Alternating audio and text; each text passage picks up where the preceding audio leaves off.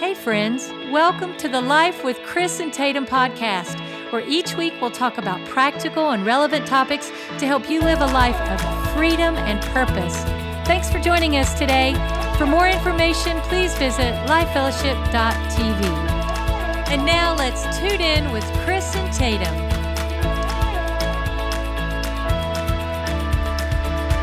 Thank you so much for listening. Hey guys, it's Chris and Tatum. Yeah, we are so glad that you are coming along for the ride with us today. Hey, if you're new, we release a new podcast every single Wednesday morning. Yeah, and we invite you, if you would, right now, come on, hit the subscribe button wherever you're consuming this content. Also, if you haven't yet written a review or rated this podcast, please, it would mean a lot to us if you would write a review and rate it. It really helps the podcast be ranked higher and higher, so it makes it easier for people to find it. Yes, makes us more visible. And I want to say a very big special thank you for those of you that share this out on social media. What you're doing is you're inviting other people to be a part of the Life Fellowship community, and together we are seeing lives changed. Yes. And it's awesome. Awesome. Well, guys, I am super excited about jumping into today's topic because we are going to be talking about our heart. And I'm asking the question, how's your heart? I want to share a scripture with you that comes out of Hebrews 12 and verse 1. And just dive right into this. And it says, let us throw off everything that hinders and the sin that so easily entangles, and let us run with perseverance the race marked out for us. So if you're going to be able to run in a race, you got to have a healthy heart. Yes, that's right. You'll never be able to compete or finish with an unhealthy heart.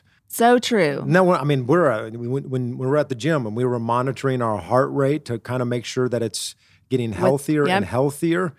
And those of you that are a part of marathons and you run. Yes. Do you know that their heart rates are, people who run marathons are like resting heart rate? Pastor Jeff, for example, it's like 40. His resting per minute, 40 beats per minute. He's cool as a cucumber. It's so slow because it's so healthy. Yeah. And those of us who are not runners, not me, like me, nor me, mine's like I will throw the weights around in the gym, but not. Yeah, I can't run. But we don't run for like 15 miles on the weekend. But if you're going to do that, you have to have a healthy heart. You do. If you're going to compete in this race. To persevere for the lifelong race. And God has always been after your heart, and so is the enemy. He wants to pollute your heart. And so our hearts need to be right, especially in the culture that we're living in right now. Yeah, it's so easy to just get entangled into things, into blockages that stop our heart up. So if we're going to guard our hearts against these blockages, against sin or anything that entangles us, we have to know what some of those things are. What are some of those blockages? Because the truth is that you want to run your race. You want to finish the race that God has for you. And so let's get these blockages out. So these are some things that will slow your effectiveness down. Yeah. You won't, listen, God is with you. He's been faithful. He will see you through to the end. But you don't want to just, kind of meander past the finish line. You want to We want to run. Fly through we want to run, yeah. So let's get rid of some of these blockages that get into all our hearts. My heart, Tatum's heart. We're going to talk about them. Nobody is perfect. Come on. Some of the things that we recognize have held us back before, maybe are holding you back. So here are some of the ones we want to keep in mind. The first one we want to chat about is boredom. And I know for those of you... Wait, so you're saying that boredom is something that will block your heart? Boredom will lull you to sleep spiritually, becoming just mundane, sort of bored with your Christian walk, bored with Christianity, bored with the things of God, when they just become like not a priority and they just are, do you know what I think is one of the greatest reasons why Christians are bored? Are you curious, honey? Sort of. I'm wondering if you're going to say what I was going to say. Tell me. I'm curious. When we don't step into our purpose. It's like one of the messages that God's given me. Like if you knew the purpose of God for your life. If you believed it. Is that what you mean? No, not just believe know it. Do then, it. Yeah. Step into it. 87% of Christians do not know their purpose. That's crazy. Or isn't it? they're not in the midst of their purpose doing that. Yeah. They think one day, like, I know God's called me to do it, but one day I'll do it. Chris can go do those things, and Tatum can go do those things. But I'm telling you, those of you listening, you have a purpose of God on your life. And when you are fulfilling that purpose, there's just not enough time in the day to accomplish all. You start thinking, life is too short. My life is but I can't get it all done a mist and a vapor. There's like 3 billion people that have never had an adequate presentation of the gospel. Yeah. What I know about this.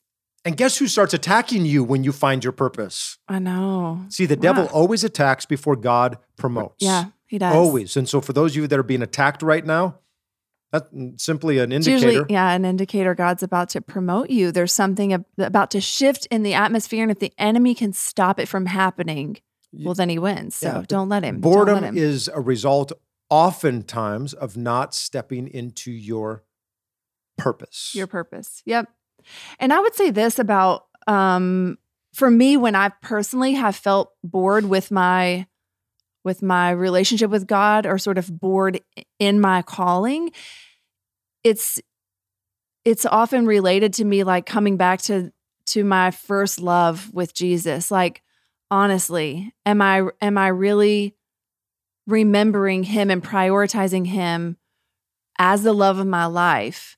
Or is he sort of just off to the side, and is it something that's not prioritized? Because then you become bored when you don't see Jesus as the reason that you are doing what you're doing, coming back to purpose.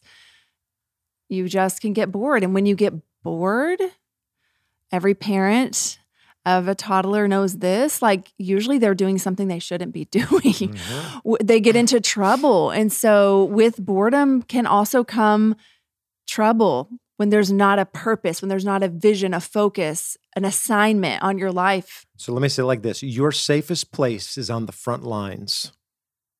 The safest place is on the front lines. Yeah. King David, when he was 50, he sinned with Bathsheba. 50. He was 50 years of age when that happened. Wow. Okay? It says that when all the other kings went off to war, David stayed behind. Mm-hmm. He wasn't where he needed to be. And because he was in a place of boredom, he was in a place of not in his purpose. He was supposed to be on the front lines fighting. Yeah. It led him down a path that he committed adultery. He had a person murdered. He created all these lies. Yeah. King David went down a bad path, all because he was not in the place where he needed to be. Your safest place is on the front lines. Yes. Your safest place is invested into God's work, putting your gifts into kingdom circulation. So good, and when we're not in that frontline place, we run that risk of just not fulfilling what God's called us to do. well, it blocks your heart. You're not able to run the race that God has for you.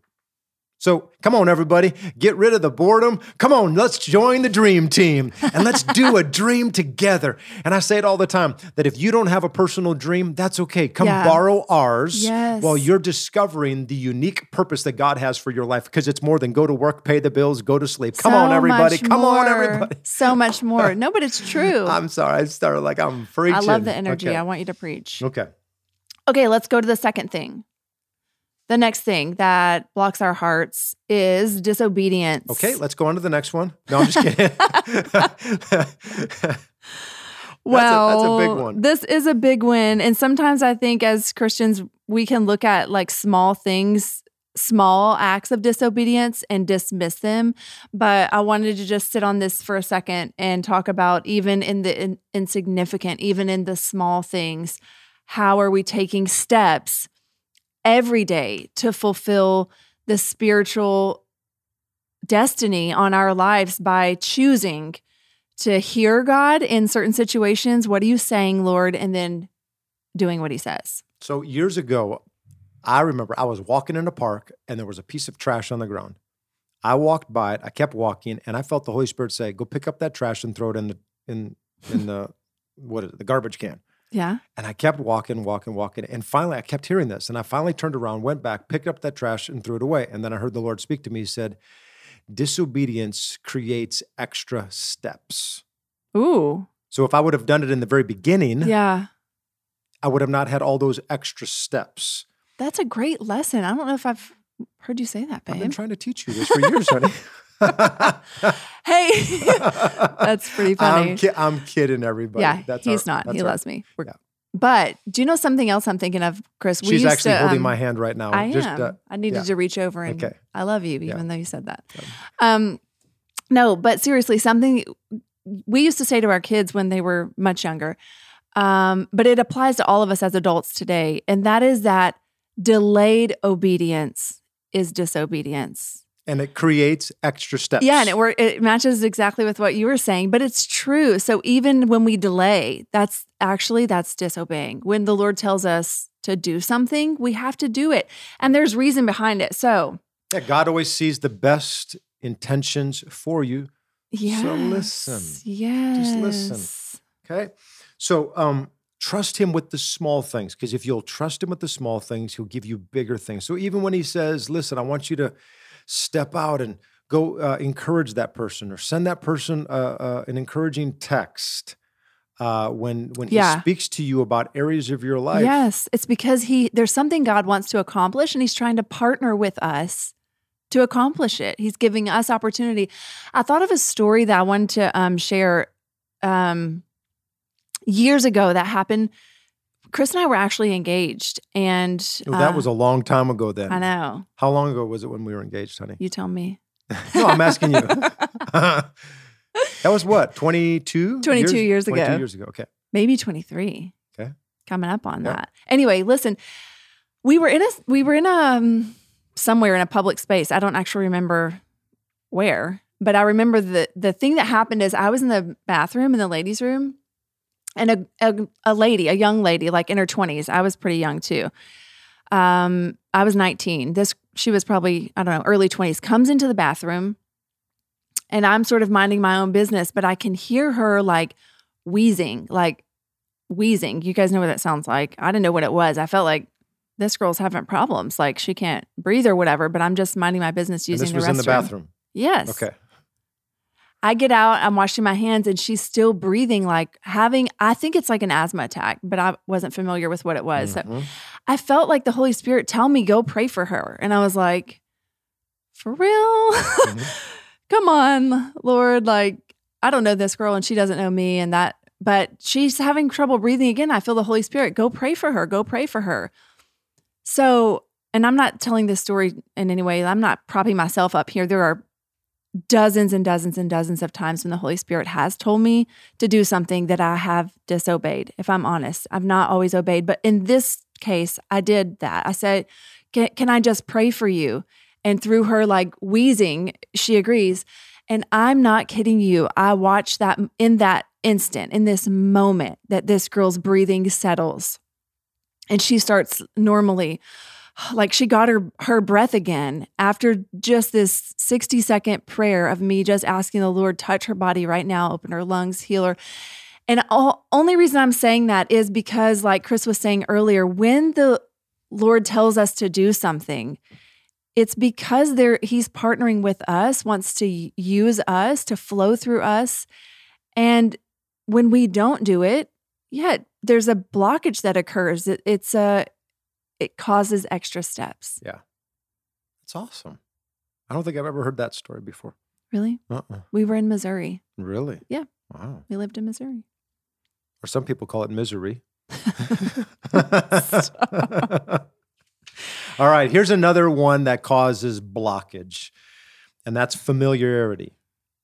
So. Now, this past Sunday, I talked about that. You did? Yeah. We talked about familiarity, and that familiarity, the root word of that is family. It's family. Familia. Did you listen to the message? Of course, Chris. No, you didn't. You were out serving. You need to come back and listen to them. No, I'm just kidding. Yeah, but it's family. We've got to be people that one of the greatest places where dishonor happens is in family. And when we treat things with contempt, we treat things with familiarity, it causes this blockage because God honors those who honor other people. So true. I think it comes back to also us maintaining an attitude that is is thankful, an attitude of thanksgiving to God for the things that, like you said, family, that we often take advantage of. Those things in life that feel familiar. Anything that we are overly accustomed to or feel equal to, we have the potential of feeling this sense of familiarity to it. Yeah, which often doesn't recognize it for the value that it is. Okay, so let's talk about this for a second. Okay, I just thought of this. What about the blessings that God has on us in this nation, what we have in our own lives? Sometimes we become so familiar with it that we treat it cheaply. We lighten it. Yes, we forget truly the blessing of what it is to live in a home that's comfortable. Hey, do me a favor today on social media. Why don't you? I want to challenge you to do something. Okay, tell us. Yeah, I'm going to challenge you. Write a post. I don't care what social media. Like a thankful post? A thankful post. I mean, this is the month of, Thanksgiving. Put something out there. Yeah. Just brag on God. Brag on your spouse. Brag on your kids. Yeah. Let people know how thankful you are and tie it back to the Lord. That is a great idea, babe. Like, that's my challenge to everybody. Okay. Yeah. So share a post. Yeah. Things that you're thankful for that may seem familiar, that we've become, just like take advantage of it because we always have it. And your heart is going to begin to pump again. That's right. Fresh and anew. A grateful heart when we remember all that we have makes us grateful. So I am thankful. I'm thankful for coffee. We say coffee is Christian crack, but I'm thankful for coffee. I'm thankful for you, honey. I'm thankful for my children. I'm thankful for the Church of God that we have here at Life Fellowship Church. I'm thankful for those of you that are listening to this right now. I mean, we are a part of a community together. Yeah, I'm thankful for the freedom we have to worship together. There's nothing like the freedom of knowing we're not going to be arrested. There's not intense persecution like so many believers face day after day in other parts of the world that we as American Christians just honestly have no ability to relate to. We just don't even know how blessed we are.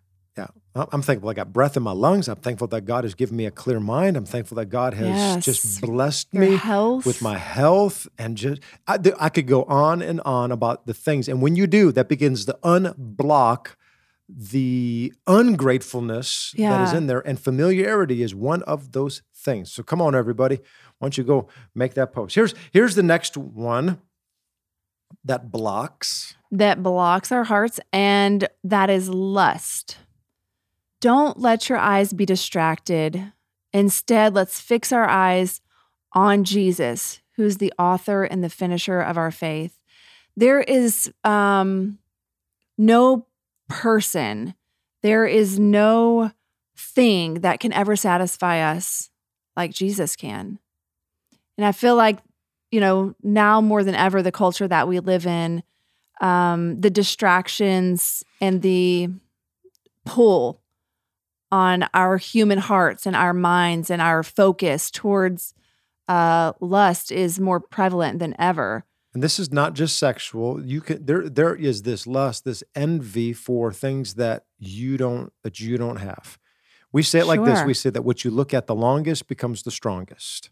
Yes. So that's a great question. I think we can all ask ourselves, what are we looking at? Where is our attention? What is our focus on? Is it on Jesus? Is it on his will for our life, his plans for our life, or is it on everything that we don't have? Are we living in envy and wanting what doesn't belong to us? So if you feel yourself that you're being pulled in this area, I would challenge you, check up on the environments that you've been hanging around. What you look at the longest or what you surround yourself with is going to create that. That's why it's so important to be in the house of God, to be around other believers, to have that iron sharpen iron and be in a life group. And because what you surround yourself with is what you're going to be gravitating towards, is what you're going to be thinking about. Hey, there's a verse that I just want to read the beginning of it out of 1 Corinthians 6, verse 18. And the very first part of this sentence actually says, flee from immorality, like run from it. And I think too oftentimes as believers, we don't like to admit that we can't stay around that temptation and like that we're not strong enough to overcome it, right? We think like, if I'm in that environment, I'm strong enough to say no, or I won't give in to that weakness or whatever. No, that's actually not winning by saying I'm such a strong Christian, I can withstand the temptation of this lust or fill in the blank, whatever that temptation is for you. But the truth is, actually, the Lord tells us, run from it, flee from it. Like, you don't stay there because get your hiney out of there. We're all human. I remember years fail. ago, I used to give my phone number all the teenagers. Remember, we had the phone at the house, and a landline. Yeah, the landline years ago. And so I gave our phone number out to all the kids, and I just said, hey, if you ever get yourself in a situation and you need to call me, call me. Well, I got a call one night from one of our teenagers, and he called me up. He said, Pastor Chris, it was like 11 o'clock at night. He said, Pastor Chris. I said, what, man? He's like, I'm in a situation, and there's this girl, and oh my goodness, I really, I don't know what to do. And he's telling me all these things. And I said, dude, the Bible says to flee. I said, man, you need to run. He's like, I need to run. I said, run, man. and this kid said, all right. And he hung up the phone, and He's literally like ran out the door. He literally ran out the door, Wisdom. Just started running. So smart. Smart. Yeah. I love it. I think where we mess up is by telling ourselves that we can sit and withstand and stay strong, and no, run from it. All right. Last one. These have been great, Tatum. Thank you. Okay. So the last heart blockage, laziness. Laziness. Woo. Comes back to it almost feels like it's it's that boredom again. Yeah, the two go hand in hand. Well, there are people that are bored that are still doing things, but laziness means that you have the ability to do something, but you're just not doing it. You know, when you find yourself just sleeping so many different hours, and you know the right things to do, that's why you need to have habits in your life. Habits are incredible. In fact, we've said it before, but your habits are stronger than your desires. That's so true. So people have all these, listen, you can have every year people want to have this desire. I'm going to get in shape and, in the brand new year. They have a desire, but your habits trump it every single time. Yeah. People say, well, I want to quit smoking. You can have the greatest desire in the world, but because of habits, you have to replace the bad habits with healthy ones, and actually then the habits will discipline. Always trump whatever your greatest intentions are. Yeah. And so create habits that will smash this laziness. You've got too much life to live. You've got too much to pour into your kids, into your family. There's so much that you can learn, you can grow. There are gifts on the inside of you. The Bible tells us in Colossians, it says this, whatever you do, work at it with all your heart as you're working for the Lord. For not for human masters, since you know that you will receive an inheritance from the Lord as a reward. It's to the Lord Christ that you're serving. And for me, that... It says in Proverbs, it says that an idle hands makes a man poor. So true. You have incredible opportunity. One of the things that I've taught people through the years, it's the sixth day principle. So the Bible teaches that we're to honor the Lord on the Sabbath. And for most people, you work 5 days a week, Monday through Friday. That's most people. Yep. Not everyone, but most people. Yeah. And then what I encourage people to do, we've done this for many years, is that you take that sixth day and find something that you can do that actually will generate revenue for you. So maybe you love painting, maybe you love creating, graphics. Maybe you do photography. Yeah. There's something that you can do in that sixth day that actually will benefit. Maybe it's a hobby that you can learn. I don't know, karate, taekwondo. It's anything. But it's not just letting time pass by and not really taking and using all that God's given you. to be productive, to do something. Come on, everybody. Let's get involved. Let's make a difference with our lives. Amen. All right, let's get those things unblocked. All right, let's talk about quickly here some mailbag. We're going to answer some questions for y'all. All so right. we received a few. Okay, go ahead, honey. All right, the first. This is like rapid fire mode here. Rapid fire. Duck. Okay, how do you balance and grow in your relationship with Jesus? So how do you balance your relationship? How do we grow? Someone wants to know, Chris. Okay, I would just encourage you, again, before God ever created the seed and the plants and the animals and all that, he first created the environment. So the environment is crucial for anything to be able to grow. If you'll notice that in the book of the beginnings in Genesis, it says that God created light and he separated the water from the land, and he began to create the atmosphere. Yep. And so if you are going to grow, you've got to get yourself in the right atmosphere. And when you're in the right atmosphere and the soil is right, and the atmosphere is right, growth will happen naturally. You won't even have to work at it. And there's so many people that are trying to work at growing. I'm working. Yeah. You don't have to work at all. The Christian life is so simple. We've made it so difficult. It is so simple. I think it comes back to create the environment and then having the discipline. It doesn't mean that Chris and I aren't waiting to feel like praying or waiting to feel like reading the Bible or waiting to feel like, going to church. Connecting in the community or tithing or stretching our faith or reaching out to somebody to pray for them or, whatever it is. You don't wait to feel it. We do it because God tells us to do it. Choices lead, feelings follow. Yes, you create the discipline. That's what it comes down to. But it's creating an environment. Yes. And so if you're having a hard time creating your own, come hang out in ours.